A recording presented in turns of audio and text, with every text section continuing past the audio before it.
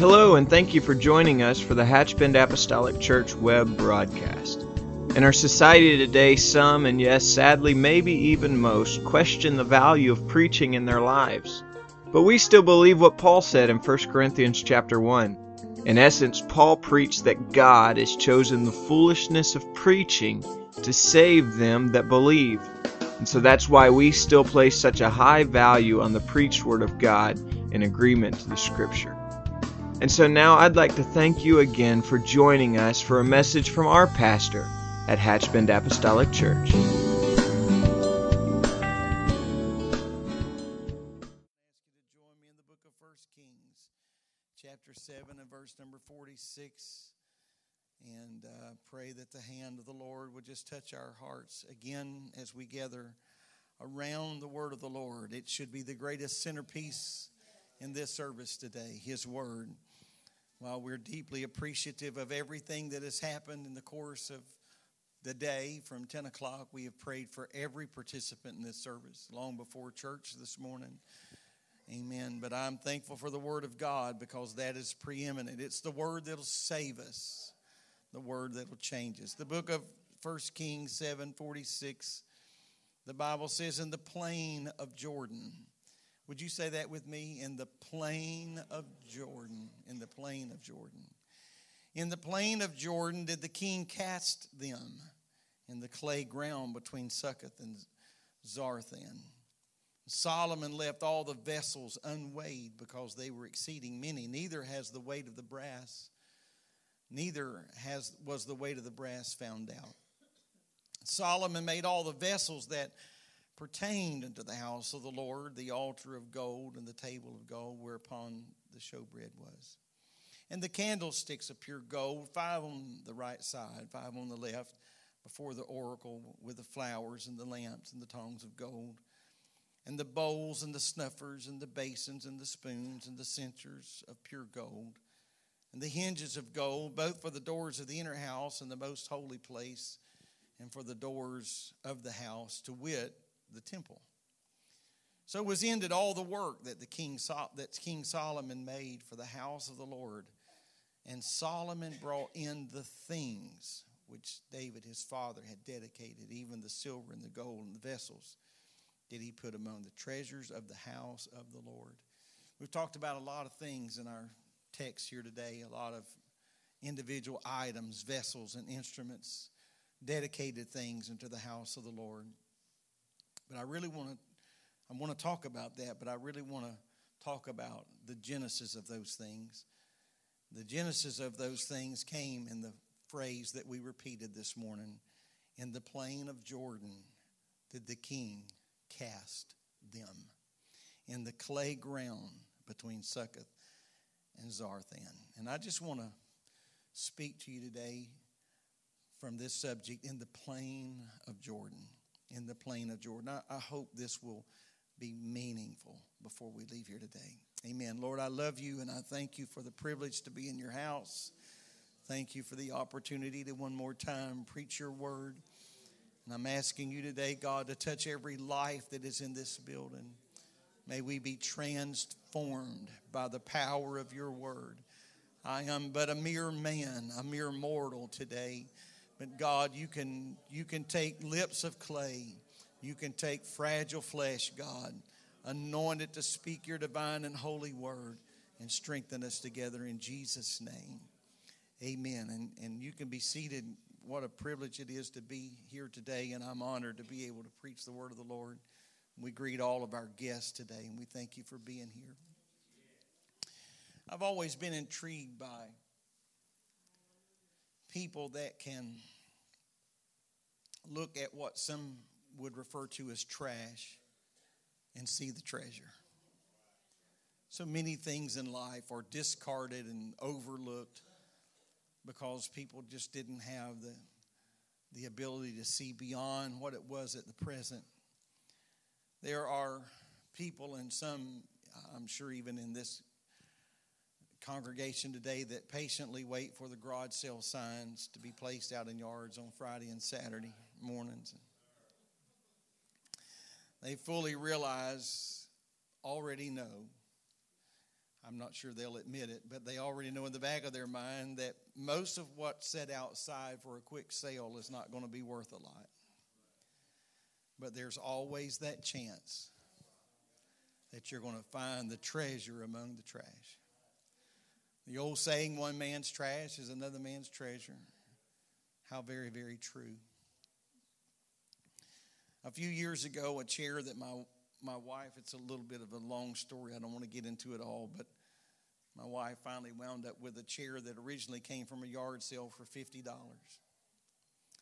Some months ago, we were going to get that chair recovered, and I was standing at the upholstery shop, and my wife was not with me, so I felt a lot of liberty to really talk.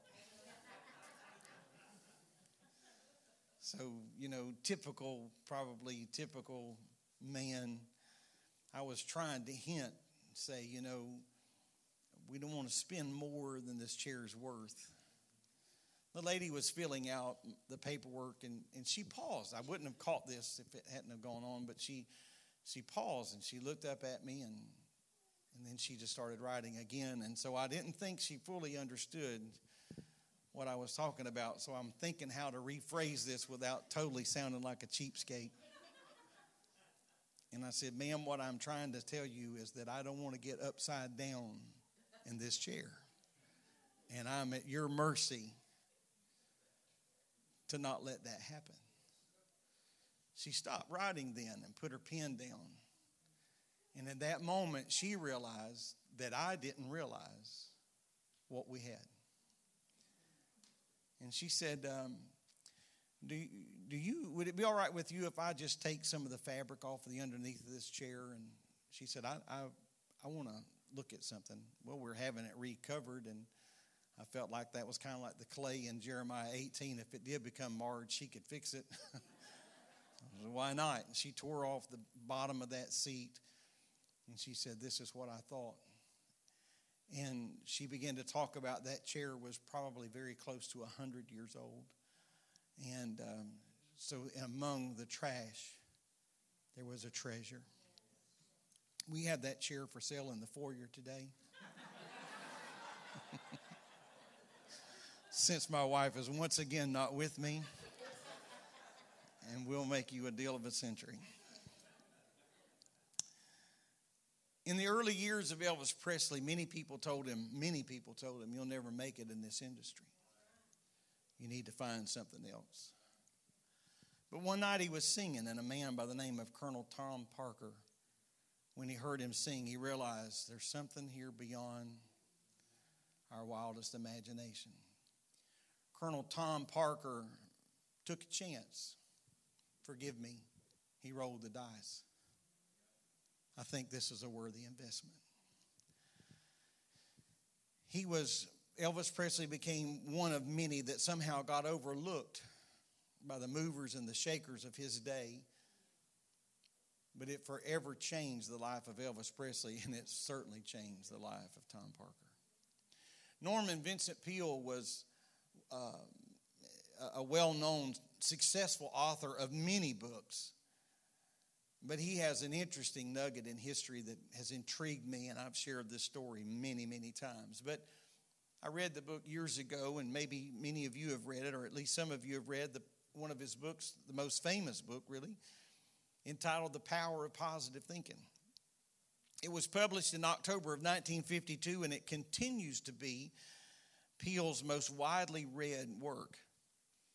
It was on the New York Times bestsellers list for 186 weeks. 48 weeks consecutively were spent in the number one nonfiction spot. The book has sold more than 5 million copies, and perhaps beyond that. The most intriguing thing is that 2.5 million copies of this book was sold in the first 4 years alone.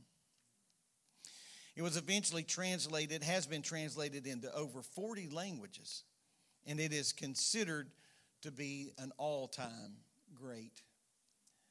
However, let's consider the story behind the story. The story behind the story is that while the book, The Power of Positive Thinking, was still in manuscript form, several publishing companies turned him down. in a moment of absolute depression, and I don't use that word lightly because he was beyond discouraged, in a deep, dark pit of depression, Norman Vincent Peale decided he would throw the manuscript in the trash can in his home, and he did. He was completely defeated and unable to shake the feeling of the bitter sting of rejection that had come his way from many publishing companies. However, what he didn't know is that when he walked away from that trash can, his wife went to the trash can and retrieved that manuscript. And without his knowledge, she decided that she would take that manuscript to just one more publisher. It was that one more place that decided to publish the book. And what a great decision that has been for millions of people. Norman Vincent Peale's wife saw in him an untapped vein of talent. And because of that, she was able to keep pushing that she believed in. And that is the ability of the artist. That's the ability of most any artisan, really, is that looking at something unfinished and being able to see it finished. I just admire people that have that eye, that person that can step into a blank field, and in their mind they can see the foundation and the footer and the walls and the roof, and they can see a yard fully landscaped. I admire people that have that penchant, that strength. That I admire those that can step into nothing and envision something. Amen. That was the ability of the artist. And so to think about our text today, and to think about that from something as base as clay, that God would give God would give man the ability to see beyond the thing that maybe most of us would just call mud. We would try our best to wipe it off the bottom of our shoes. We would try to clean it from our garment, wash it from our hands. But someone realized there's something more here. There's something more. God has given insight and the ability to see hidden things, treasures that perhaps we would otherwise overlook. The ability for a literal artist to step to a blank canvas, and from that canvas be able to envision the finished product. What a true gift it is.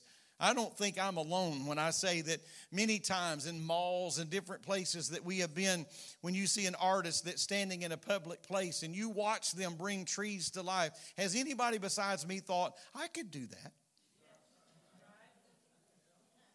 I didn't realize you could make a tree trunk that easy. I didn't realize that just leaves and limbs and birds were just as simple as slotting it all on there.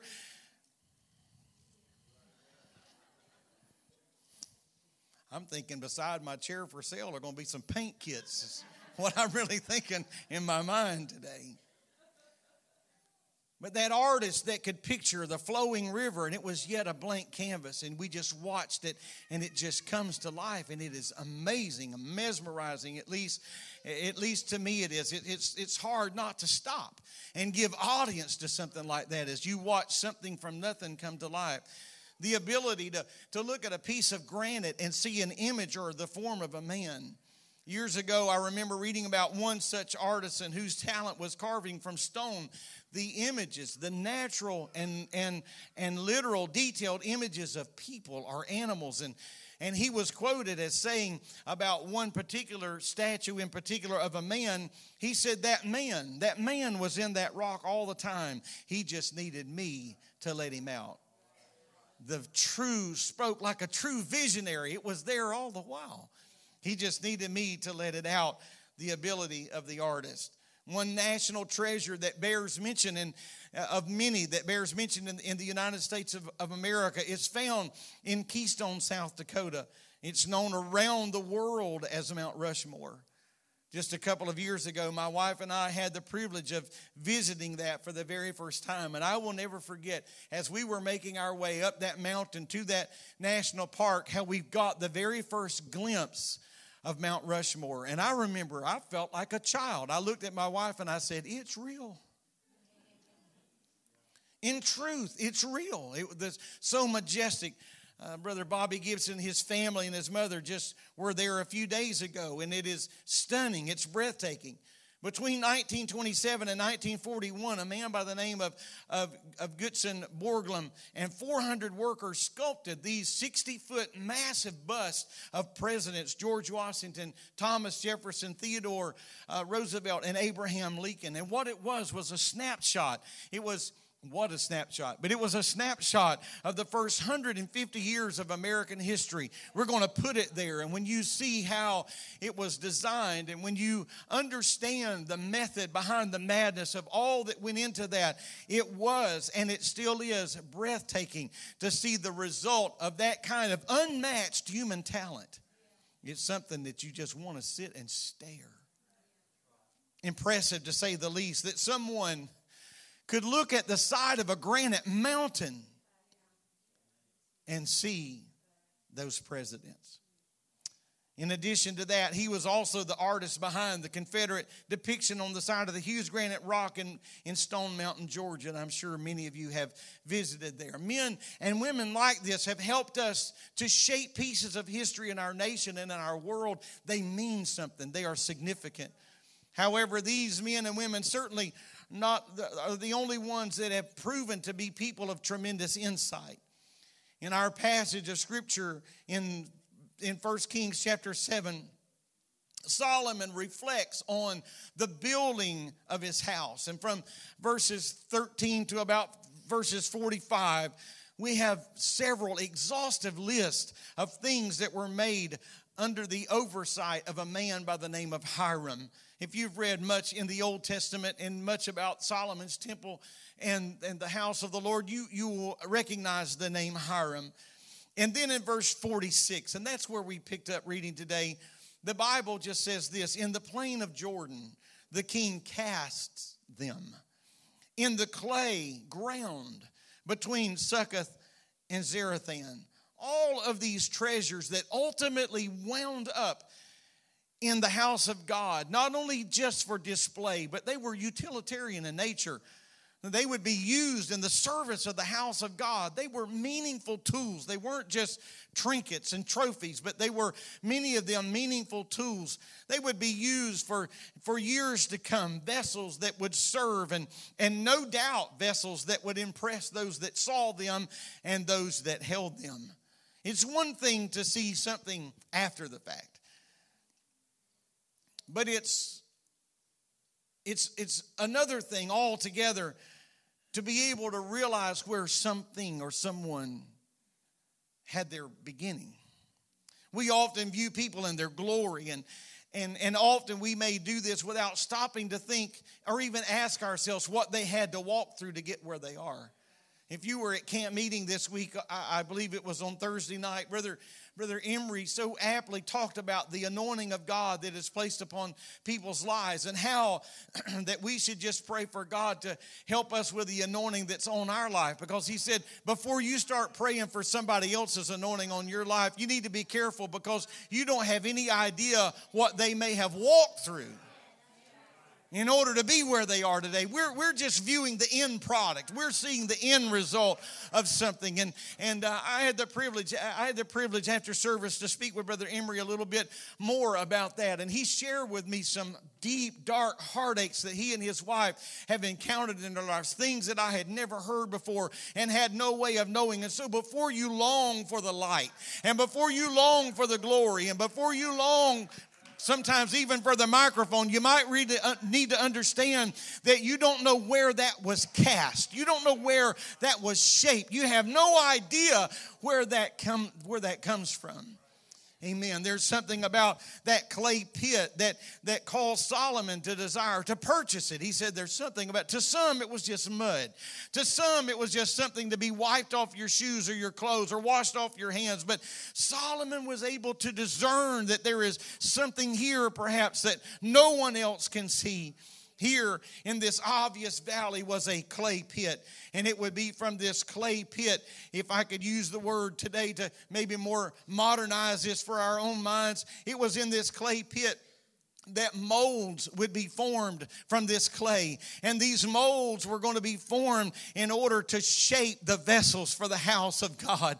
Amen. It all happened in the plain of Jordan. Amen. This may well be the last place in the world that many people would consider anything of value could ever come from here. Amen. What good thing, someone asked, could ever come from Nazareth? What good thing is ever going to come from the son of a carpenter? What good thing is ever going to come out of this clay pit? Amen. Some said there's no way from this mire, no way from this mud that anything could ever be used or if anything of value come. But if I could just draw a word picture in your mind today and tell you that Solomon realized we can take this clay, and from this clay we can form a mold, and from this mold we can pour in, amen, the gold and the silver, and we can with the help of a divine hand, we can form the vessels that are going to be used in the house of the Lord. So can I tell you today that before you curse the clay, amen, before you curse the clay in the plain of Jordan, and before you curse the day, amen, that you're standing in right now, can I tell you that it may be the mire that you're in right now that God is using to serve as a mold, to form something in you, amen, to put something in our heart, to temper us. Amen. It may be exactly what we're going through now that makes us the man or the woman that God desires for us to be tomorrow. Amen. It was there in that plain that pots and shovels and basins and all the vessels which Hiram made to King Solomon for the house of the Lord, they were with bright brass, the scripture says. In the plain of Jordan did the king cast them. Where did all this wonder come from? Where did all this beauty come from? Oh my, as people watch the vessels in use, as people watch them, amen, on display, very few perhaps ever thought to stop and ask, where was this formed? Where was this molded? What was used to make this? And can I tell you today, as we look around us, and I'm thankful today, humbled is the real word. Amen. I am humbled today for the talent that God has blessed our church with. But can I tell you, amen, you're just seeing the finished product this morning. Amen. This morning in Sunday school rooms, there were teachers that were teaching students. Amen. They were doing a marvelous job of breaking the word of God, amen, down into syllables that the children could understand. The word of truth hiding it in their heart. Where did they get such raw talent? Amen. I want to tell you, they could probably take you by the hand and they could walk you down in a plane of their own plane of Jordan and say, here is where it was forged. Here is where it was forged. Amen. Today you see someone on display, and you may not be aware of the fact that long before the sun rose this morning, they were laying on their face before God, praying for the anointing of the Holy Ghost to be with them and on them. Hallelujah. Where did that anointing come from? I'm going to tell you, it wasn't a silver spoon in someone's mouth. It wasn't just somebody's ability to be a speaker or an orator. It wasn't just someone's ability to be an administrator, but it was in the plain of Jordan, in the mud and the mire, that God shapes us and He molds us and He teaches us some things. You see, we're all one out of the valley. Yes, we do. We all want out of the valley because we would much rather be on the mountaintop. Because the mountaintop represents victory and success and wonderful things, and the valley represents sorrow and heartache often. But it was in the valley that the clay was dampened and beaten out and molds were made, and it was being prepared in the valley for precious metal to be molten and poured in and to be shaped. You're going to be something of value. All the gold and all the silver that was used to make these wonderful vessels that would be admired for decades to come was taken right out of the most unlikely place, the valley. We refer to that in our life on the mountain, down in the valley. Yet it's the valley, if we were really truthful, it's the valley experiences of our life that are burned into our mind way more than the mountaintop experiences. I'm not taking away from the mountaintop experiences, but I'm going to tell you that in the valley, one songwriter said, He restoreth my soul. In the valley, God proves Himself. In the valley, when I am down to nothing, God shows me He is my everything. He is my all. I am amazed at times when you find out really sort of the beginning or where a song often was born. Or maybe you may be surprised sometimes to wonder where a sermon was born. It may not have been in that high time. A lot of them are born there, but not all of them. Some of them are born in the plain of Jordan. Amen. In the mire, in the mud, in the muck. You live through those things, and it becomes a real life experience. And we may wonder sometimes when we look around, and we wonder perhaps how anything good could come of this situation, or anything good could come of that situation. We see the lives of men and women that often are just fraught with failure and fraught with mistakes, and yet God looks beyond those fractures and He sees true ability. God sees those untouched veins of opportunity. And we need to pray for the Lord to touch our eyes, that we would no longer just see people in the mud and see people in the mire and see people in their faults and in their failures, but rather we need to really be able to see beyond that and see what perhaps potential lies in the clay. Maybe they are in something that shaped them and formed them and molded them. I believe right now there are men and women in this house that are pondering and thinking about your own personal plain of Jordan. It was there in that most unlikely place that God forged out something in your life. A mold that would serve as the cast to pour something brilliant and bright and something that was going to be useful for time to come.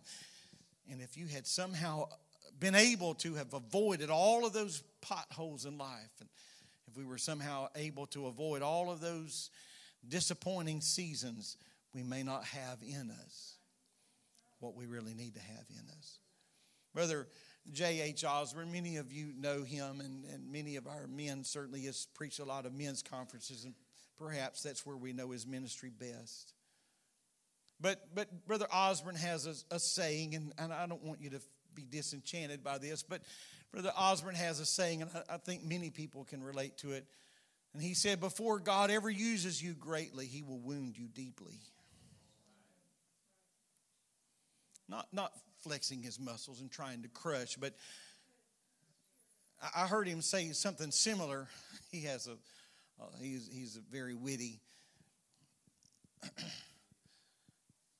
But he said, before God ever uses you greatly, He'll take you to the kitchen of sorrow and make you lick every pot. I think some have been to the kitchen of sorrow. And God gives birth to something. Amen. God gives birth to something. Sometimes we see brokenness and confusion, and we're not really sure how to put a handle on that.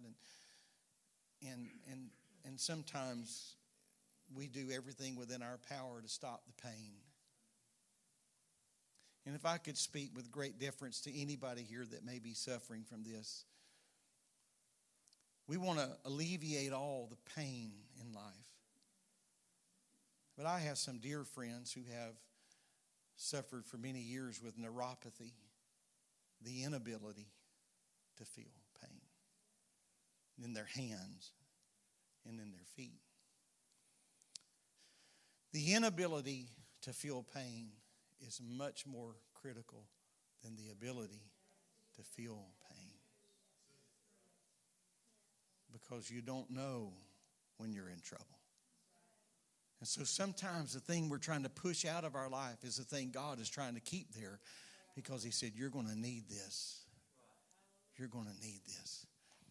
Amen. God, help us today to have the eyes of Solomon, to be able to see that raw potential in someone's life. Amen. To give to give birth, to help give birth to the things that God is wanting to give birth to. I don't know who maybe the Lord is speaking to here today, but don't curse your valley. Don't shake your fist in the heavens and curse where you're standing. God may be hollowing out a place in the mud. And he said, I'm going to hammer something out here. When I get it just right, I'm going to pour something precious into it. And when it's all said and done, I'm going to show you something that'll blow your mind. Amen.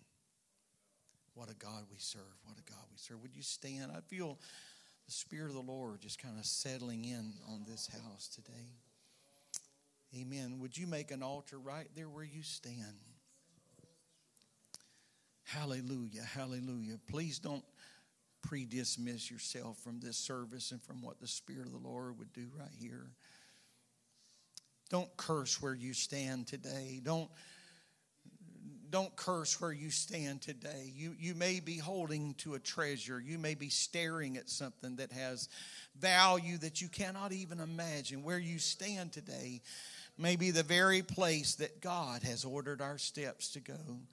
Not because he's trying to crush us. God is not in the business of crushing people. He's not in the business of breaking people. He's in the business of building people. And so I pray today that the Lord would help us to understand the power and the ability of his hand to take that which seems as though it's nothing, and that God can take that. Would you just let your voice be heard today? I feel the Spirit of God is ministering to someone. Amen. This may not be the ending that you are expecting, and this may not be the closing or the conclusion that you had anticipated, but can I tell you that God is wanting to speak to your heart right in the pew, right where you're standing, right where you are. Before you say, Lord, get me out of this valley and take me away from the pain and the peril, we might want to consider the fact that God knows exactly where we are, and he has us right in the hollow of his hand. And God is doing something in our life that only he will reveal in time. In the name of Jesus, in the name of Jesus, in the name of Jesus.